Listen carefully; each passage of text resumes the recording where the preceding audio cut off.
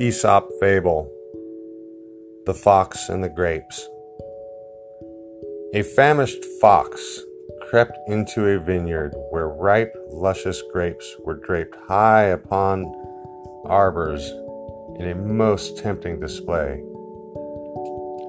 In his efforts to win a juicy prize, the fox jumped and sprang many times, but failed in all his attempts.